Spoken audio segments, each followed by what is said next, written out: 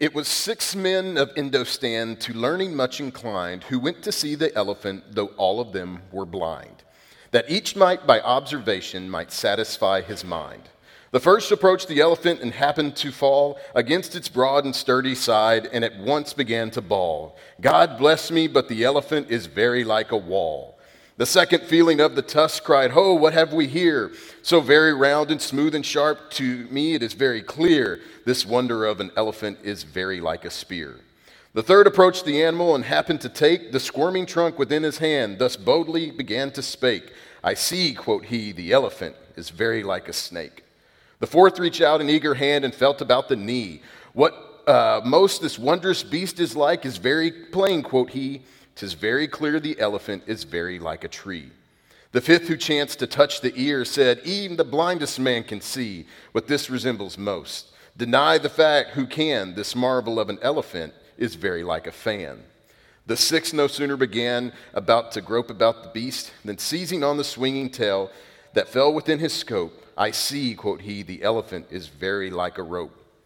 And so the men of Indostan, disputing loud and long, each in his own opinion, exceedingly stiff and strong. Though each was partly right, all were in the wrong. And thus began college for an 18-year-old who was a little bit skinnier, had a lot more hair gel, and was named Jamie.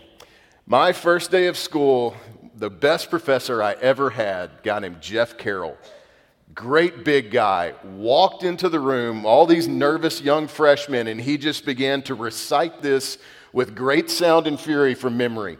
A story of a bunch of blind guys arguing about what an elephant is. And so good morning this morning to South Point. Welcome everybody online. We have argued about a few things in 2020. That's the reality. Everyone has a strong opinion that, yes, this is my piece of the elephant. I know what I'm talking about. Like, as we've been walking through this Uncharted series, we just said, hey, look, we're all having the same conversations. We're all going through the same weird, uncertain times together. What makes our conversation different? And if 2020 has showed us one thing is, man, you cannot see eye to eye with everybody. There are plenty of things to argue about. And so today, we're going to address that a little bit. We're going to talk through, what do we do when you're dealing with conflict? Like, what is the biblical response to conflict? Because the reality is, it's going to come up for all of us. Now, what we can find at times is, you can be like a blind guy. And you can go, no, this is my piece of the elephant, and I am right. Or there's times where maybe conflict actually moves us forward in the gospel a little bit. But before we even really get to how we deal with conflict, I want to address one thing that comes from Paul. It comes in Romans chapter 12. If you want to look there, you can follow along on the screen as well. And again, thank you, CJ, lifesaver there. In Romans chapter 12 and verse 18, Paul says this, "If possible, so far as it depends on you, live peaceably with all." Now, that one verse, man, if we could just adopt that, if we could just live in that moment, our conversations with people and our interactions with people would look a little different, because this is the goal. Instead of conflict, we are striving for peace. Paul says this, and he's talking to believers. And so if you're in here today and you say, yes, I have a relationship with Christ, like, this is our calling, that we live in peace with those around us. Instead of conflict, we look for peace. Because the reality is, right now, in September of 2020, and pretty much most of this year, you are in like the perfect environment for conflict, right? There are just so many different things happening that just set it up to where you live in a time where conflict just seems to poke its head up so often. Why? Because, well, there's a lot of tension right now. Like, there's tension about work, there's tension about school, there's tension about November, there's tension about relationships, there's tension about any and everything. There's uncertainty. Last week we said, David goes, "How long, O Lord?" And we said, you know what? If I just knew, hey, everything can go back to normal in 90 days. You know what? I can suffer through 90 days. I can get through that. I can trudge through. But right now, it's just uncertain. Like, we don't have the answers for that. There's an environment for tension because we're all experts now. No laughter. Yeah, like we find ourselves in that spot, right? Like everyone's now an expert. Thanks to all friends and family, like I'm about to add to my degree. Like I'm going to take it out of its diploma little frame, and I'm going to start writing more things on it, like international relations, world peace, anything to do with medicine. Because we all know that, right? And look, if you're in here wondering, I wonder if he's talking about me, I'll say this, I am not, but I'm going to reference someone. It's actually someone related to me, and I know they can't get on the internet. I have seen things posted by people, I'm like, you want to be an expert, and you put that article up, I don't know if you can read it. Like, that's sometimes what happens, where people are just so sure we're experts about everything. And then the fact that we have social media, right? You want to add the opportunity for tension, throw social media into the environment. Because I know some people will go, whatever I say on social media, I would say in real life. That is not true. Here's how I know. College football started back 2 weeks ago. I have yelled things at my television during college football season to grown men that would hurt me. And I feel very comfortable saying it to that television screen. You need to get this together. And man, I'd throw some other stuff in there. There isn't a chance in life that I would say that to that person's face, because that would literally be the definition of my mouth writing checks that my body cannot cash. I wouldn't say that in real life, but man, we get social media, you go, man, I'm staring at a screen and I feel comfortable. And so, man, we are in the perfect environment for conflict. But yet you got Paul going, hey, live in peace. Paul still dealt with this as he's talking to these people. Man, there were so many issues that they could argue about. There were so many things going on. But he said, look, as far as it's possible by you, live in peace. Don't always go looking for conflict. Don't look for the worst in someone. I saw something earlier this week, and I'm not going to even get into the entire story of it, but it did make me think a little bit, where it just kind of talked about, hey, 99% of people aren't jerks. 99% of people aren't out in the world doing stupid stuff. 99% of people aren't racist. But a lot of times, and because we have so much media driving wants and needs, we don't look at the 99, we look at the one. And we don't look at it in the one sense of Jesus going off to get the one sheep. We look at that 1% and we judge everything by it. Let's look for the better in people. Like, as we live in peace, remember that, hey, when I look out and I watch what people are doing, a lot of times I see people doing the right thing. I need to celebrate that.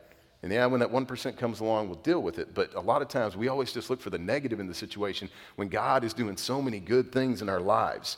And he says, as it depends on you, like, we have to ask the question, am I contributing to a resolution, or am I contributing to a problem? And that's a hard question to ask sometimes, because sometimes when we take a step back and go, man, I might not be making this situation better. If you have kids, you know what that looks like. There's times where I've argued with a child and I'm like, I am not helping the situation right now. Like, I need to take a step back and do this a little bit differently. And then you also have to remember those involved. A lot of times we look at the world and go, what are you doing? When the reality is the world doesn't know what it's doing. Look in Romans chapter 8 and verse 8. Paul writes this. He says, those who are in the flesh cannot please God. Those outside the church, those outside of a relationship with Christ, dead people don't make the right decision. And a lot of times we judge them by the standard that we are to be held to, and we forget, man, that person, I'm not saying it's an excuse, I'm saying it's a fact. It says, Paul goes, man, they can't even think in the realm to do what is right. And a lot of times we fight back and we get into arguments and we don't see eye to eye with people when they don't have eyes to see. And in fact, if instead of sharing our opinion, we shared the gospel, we would feel a lot better. Like, during this time, notice I didn't say you would feel perfect. But you feel a lot better if we shared the gospel as much as we shared our opinions about things, we would feel better inside and we would watch what God does with that. But so many times, like, we get into conflicts with people and we forget, hey, they're just not in a spot to even know the right thing to do. But the reality is sometimes you're going to get into a conflict with somebody. And sometimes that conflict is going to be among believers. And so really the bulk of what I want to look at today is, hey, when conflict arises, like, what do we do with that? Like, if something I know this is a make-believe world. What if two people in a church didn't agree about something? It happens a lot. Like, what do we do with that? So look in Acts chapter 6. Actually, to get to that, I'll say a couple things. One, conflict is an opportunity for gospel advancement. So many times we look at conflict and we think of it's just an argument for argument's sake, and it's something that no resolution is really going to come. We want to think about, as believers, we want to think about the resolution. So the first thing is this: conflict is an opportunity for gospel advancement. And here's what that looks like in Acts chapter 6. In verse 1, it says, "Now in these days the disciples were increasing in number. A complaint by the Hellenists arose between the Hebrews because their widows were being neglected in the daily distribution. And the 12 summoned the full number of the disciples and said, 'It is not right that we should give up teaching, or we should give up preaching the word of God to serve tables. Therefore, brothers, pick out from among you 7 men of good repute, full of the Spirit and full of wisdom, whom we will appoint to this duty. But we will devote ourselves to prayer and to the ministry of the word.' And what they said pleased the whole gathering, and they chose Stephen, a man full of faith and the Holy Spirit, and Philip and Prochorus and Nicanor and Timon and Berenius and Nicholas, a proselyte of Antioch. And they set before the apostles, and they prayed and laid their hands on them. And the word of God continued to increase, and the number of the disciples multiplied greatly in Jerusalem. And a great many of the priests became obedient to the faith." Even in really, really good times, a church can have problems. I love the early church, and I hope within heaven I get the opportunity to just hear stories from the earliest believers, because this is one of the sweetest times in church history.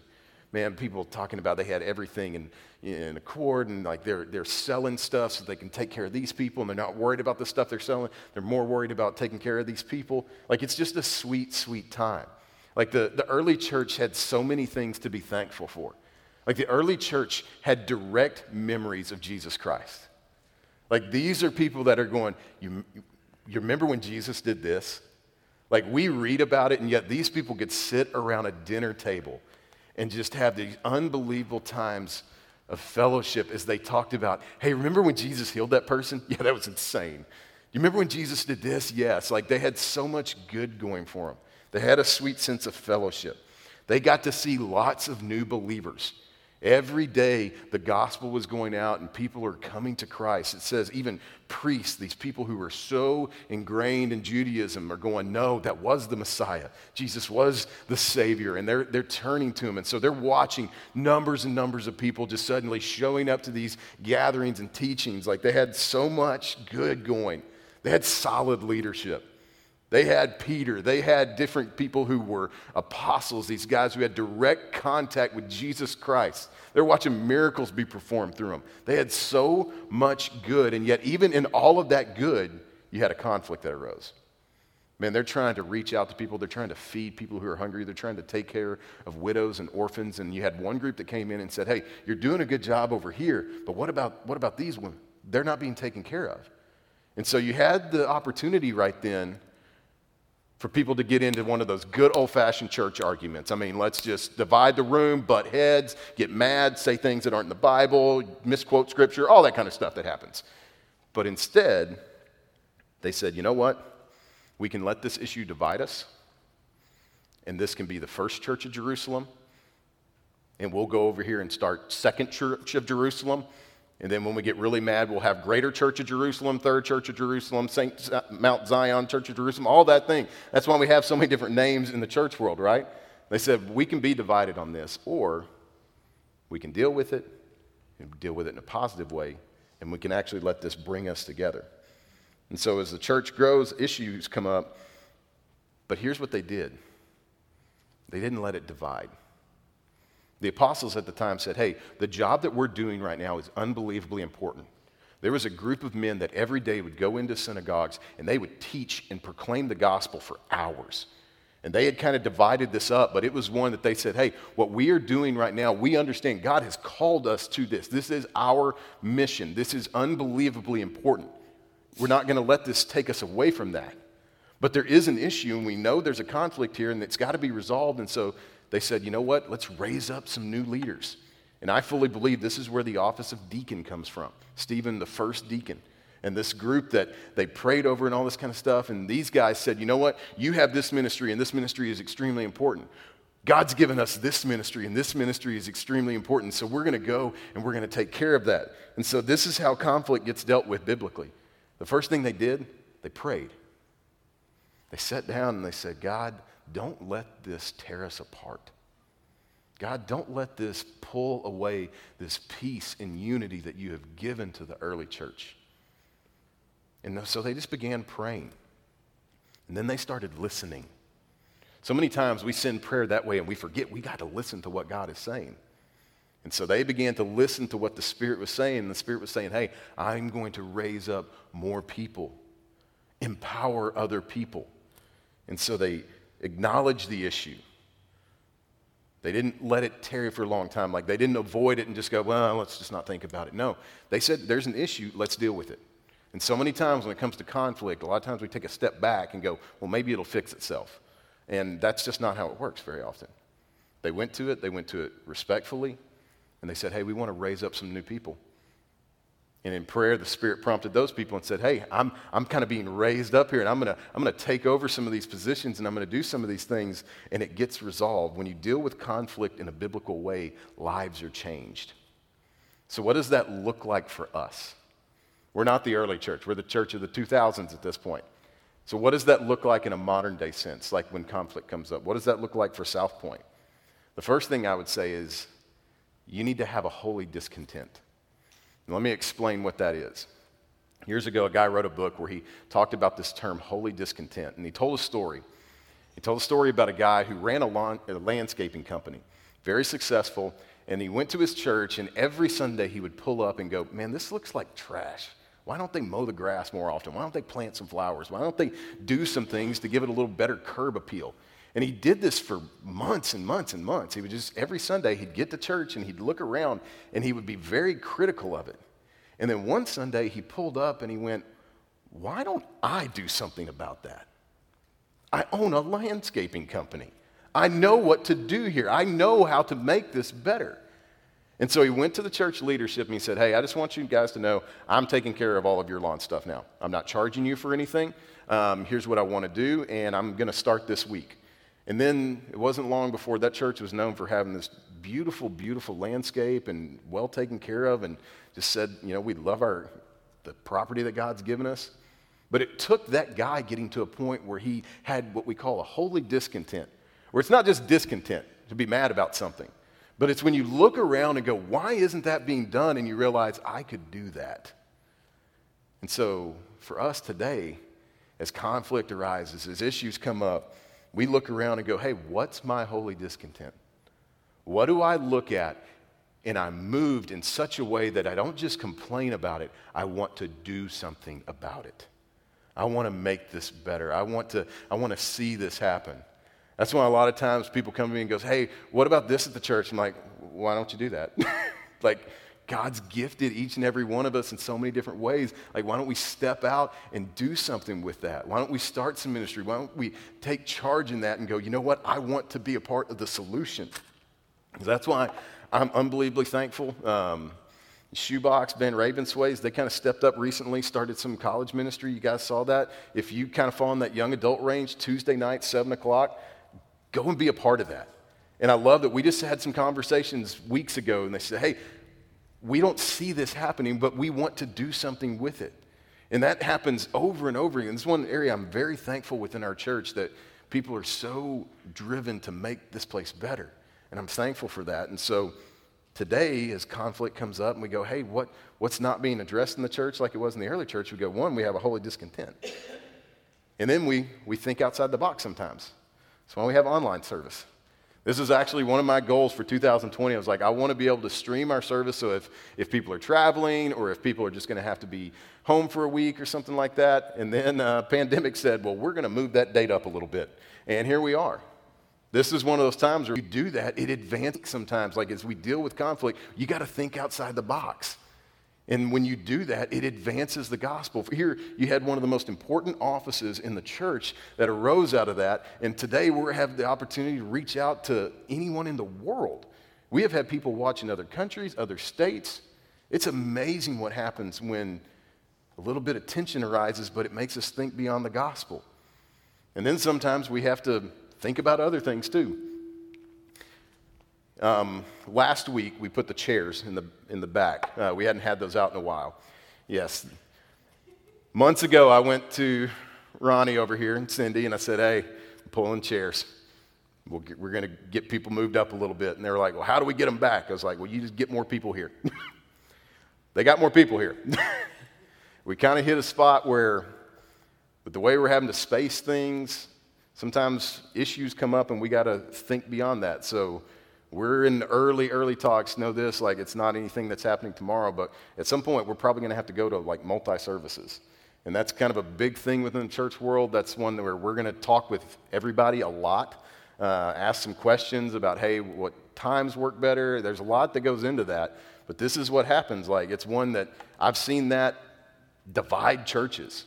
And I don't want that. And that's why I'm saying it now, so we can go ahead and start doing these processes. Let's pray about it. Let's listen. Let's seek God out. Let's acknowledge it. Let's deal with it. And let's do it in the right way, because when we approach issues and we approach it from a biblical standpoint, these people weren't yelling at each other.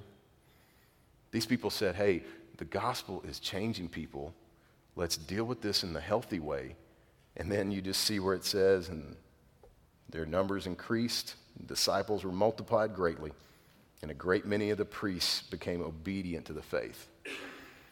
A number of people came to faith because they watched believers come together on an actual issue, but they didn't let it divide them. See, when the church stands unified, even in the midst of a conflict, the world sees that. Our community sees that. Our neighbors see that. But at the same time, so many times when we think of conflict, if I'm in an argument, and this is just me, no one else, I kind of want to win, right? Like that's what our mentality is when we go into any kind of if I don't see eye to eye with someone, it can be something trivial about how one school is better than another. It can be something much deeper about a scriptural issue, but I kind of want them to get on what I see. But what about this? What if conflict is an opportunity for grace? Because that happens. Look in Galatians chapter 2. We're going to start in verse 6 and kind of set some things up. Paul writes this, he says, and from those who seem to be influential, what they were makes no difference to me. God shows no partiality. Those, I say, who seem influential added nothing to me. On the contrary, when they saw that I had been entrusted with the gospel to the uncircumcised, just as Peter had been entrusted with the gospel to the circumcised. For he who worked through Peter for his apostolic ministry to the circumcised worked also for me through mine to the Gentiles. And when James and Cephas and John, who seemed to be pillars, perceived the grace that was given to me, they gave me the right hand of fellowship to Barnabas and me, that we should go to the Gentiles and they to the circumcised. Only they asked us to remember the poor, the very thing I was eager to do. Now, to kind of set this up, Paul has been in ministry for a while. You have to understand also Paul's background. Paul didn't start out as an apostle. Paul started out as a Pharisee of Pharisees who wanted to kill out all Christianity. He hated it. He hated it so much that he literally did that. He killed Christians. And then one day, as he's on his way to a city to continue that persecution, Jesus shows up, and Paul has a really fun time with him, and Paul realizes that Jesus is real. But all the early church were like, I don't know about this guy. You know, he's fresh out of prison, basically, kind of thing of just, we don't really trust him. So he had to go through a time where he had to show over and over and over again, no, man, I am radically changed by the gospel of Jesus Christ. I love him. I have basically had the gospel downloaded into my brain, and man, he is going out and he is reaching people. And he finally gets to a point where some of these other believers like Peter go, you know what? He says, man, they gave him the right hand of fellowship. And they said, you know what? You're a part of this. We understand that God has called you to go out to the Gentiles, those that weren't Jews, and guys like Peter over here, he's called Peter, he's going to go to the Jews. And so it sounds like a really good moment where people are becoming unified. But then you get verse 11. But when Cephas, this is the name for Peter, came to Antioch, I opposed him to his face because he stood condemned. For before certain men came from James, he was eating with the Gentiles, but when they came, he drew back and separated himself, fearing the circumcision party. And the rest of the Jews acted hypocritically along with him, so that even Barnabas was led astray by their hypocrisy. But when I saw that their conduct was not in step with the truth of the gospel, I said to Cephas before all of them, if you, though a Jew, live like a Gentile and not like a Jew, how can you force the Gentiles to live like Jews? So Peter, he's reaching out to the Jewish community, but he's starting to get a little bit open with some of these Gentiles. And you have to understand, you want to talk about conflict, Jews and Gentiles just did not mix well together. It was oil and water. And yet, Peter is watching what happens when the gospel goes out, and he's going, hey, it's not about our race, it's not about that anymore, it's about the fact that we are children of God, and he starts spending some time with them. But then when some other Jews start coming around, he starts pulling back. It's that time where it's like, you don't want to be seen with a certain crowd, and it gets really awkward. And so he draws back, and Paul looks at this, and Paul's like, that's not okay. Like, we're not called to separate ourselves from these Gentiles. We're called to reach out to them. We don't look at them as second-class citizens. We look at them as brothers in Christ and sisters in Christ. And so Paul does the things that we talked about. He acknowledged the issue, and very quickly, I love it says, man, he goes to Peter, and it says, I opposed him to his face.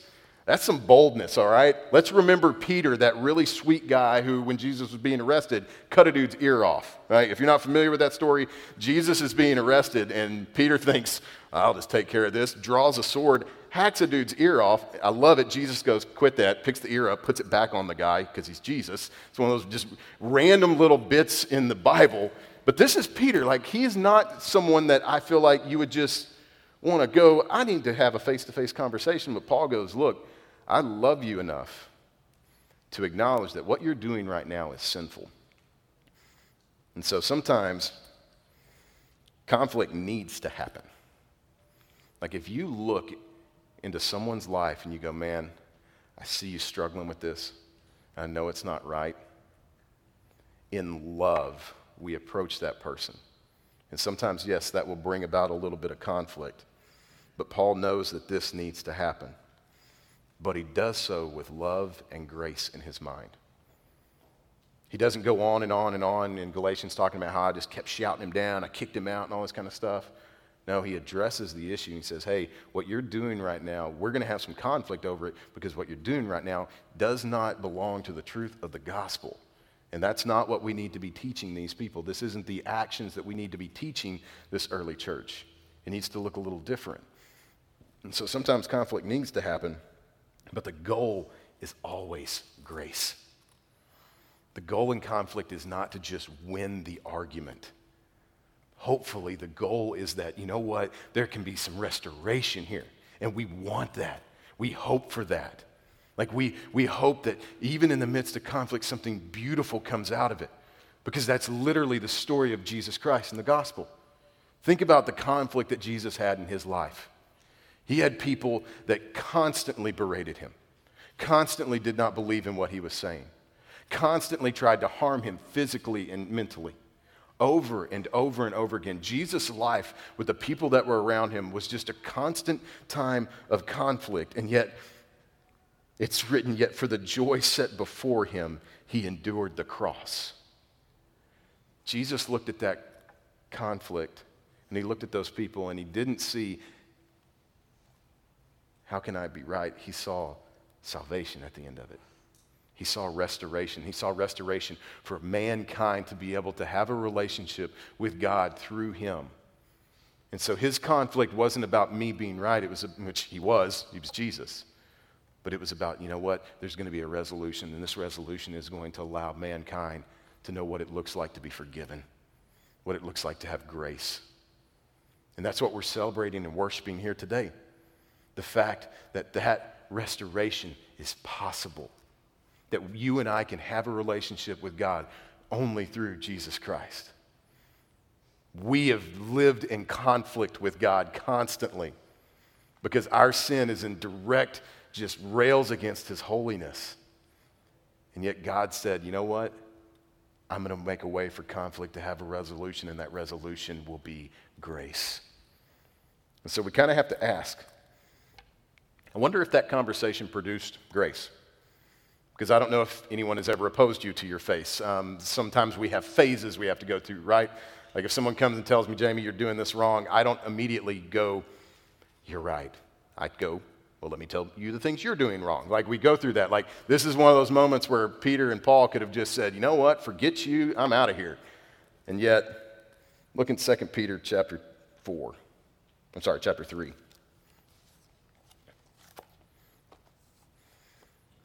These are Peter's words.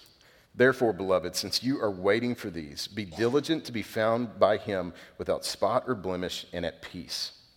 And count the patience of our Lord as salvation, just as our beloved brother Paul also wrote to you according to the wisdom given him, as he does in all his letters when he speaks in them of these matters. There are some things in them that are hard to understand, which the ignorant and unstable twist to their own destruction, as they do with other scriptures. You, therefore, beloved, knowing this beforehand, take care that you are not carried away by the error of the lawless people and lose your own stability, but grow in the grace and knowledge of our Lord and Savior, Jesus Christ. To him be the glory, both now and the day of eternity. So yeah, Peter got called out. And Peter had that opportunity where he could have said, you know what, let's write Paul out of this. Because sometimes you're Paul. Sometimes you're the one who's having to go to somebody and say, hey, in love, I need to talk to you. And sometimes you're Peter. And sometimes people are coming to you going, I love you, but we need to talk about this. And this is one of those moments, man, Peter could. Like everyone knew Peter. It's a rock on which Jesus is building this church. And he could have said, let's get rid of Paul. Let's just write him out. But he listened. And obviously, he and Paul had a grace moment, and there was restoration. And even in his own letters, he says, hey, live at peace and do the things that my brother Paul talked about. And I love they said, and there are some things in that matter that are hard to understand. Even Peter, who like is one of these super apostles, essentially is like, have y'all read Romans? Like, Paul gets into some deep, deep stuff. It's kind of hard to understand, but trust him on it. He knows what he's talking about. He wasn't mad. He accepted that grace. In a couple weeks, we're going to look at some moments where Paul literally had to be called by God, and God called him out and said, hey, you're looking at people and thinking they're unclean and indifferent, and it's not right. And Peter received that grace, and he started reaching out and loving on people the way that the gospel calls us to. So sometimes you're Paul, but other times you're Peter. So if someone comes to you in love and says, hey, we're not seeing eye to eye on this. This is not just some arguing for arguing's sake, but hey, I see this in you and it's got to be different. That's where we want to live in grace. We want to live in restoration of a relationship and not let conflict tear us apart. Because when we receive that at times, you get to look like Peter does at the end and go, hey, you need to live at peace. You need to be found without spot or blemish whenever Christ returns. And that's what happens when we do it in a biblical way. Let's pray. God, we love you. God, even this morning, I have no doubt some of us didn't see eye to eye with somebody this week. Could be for a lot of different issues. God, I pray that we would be a people of peace. That we would hear those words of Paul and say, man, I'm striving for peace, striving for unity. So that the world can see that and go, how do you have that? And it's only through Christ. And God, as we do see conflict come up at times, I pray that it pushes us to think in new, great ways. I pray that it pushes us to seek out your answers first and not our own. And God, then we get to watch what you do where you just blow things up and make it all about your glory. And God, as we sit down with people, I pray that we will see grace in our conversations. God, that we'll approach it with love. And the thing that we hope for is always restoration. Because you've made that possible for us. If you're in here today or you're watching online and you don't know what that restoration and grace looks like, it's this. We are sinful people, and that separates us from God. It puts us in conflict with Him, and there's nothing that we can do about it. Going to church, being a good person, that just doesn't change it. But God made a way. And he sent his son, Jesus Christ, who lived a sinless life, and at the end of it was crucified to pay the price for our sin, to satisfy that justice side of God. And when we acknowledge that and say, hey, I want to turn from my own life and I want to follow him, we are made into a new creation. And so if that's you today and you say, I need that, maybe it's just saying, God, as best as I know how, I want to turn away from my old life. I want to acknowledge that I am a sinful person, but I want to turn away from that, and I want to make Jesus Christ the Lord of my life. If that's you, man, we celebrate that. We want to talk to you about it. I would encourage you, put that on a Connect card. We'll get in touch with you. We just want to celebrate and talk about what's next after that. But for many of us today, God, I pray that we will be a people that, even in conflict, are gracious, because you've been gracious to us. We ask all of this in Christ's name. Amen.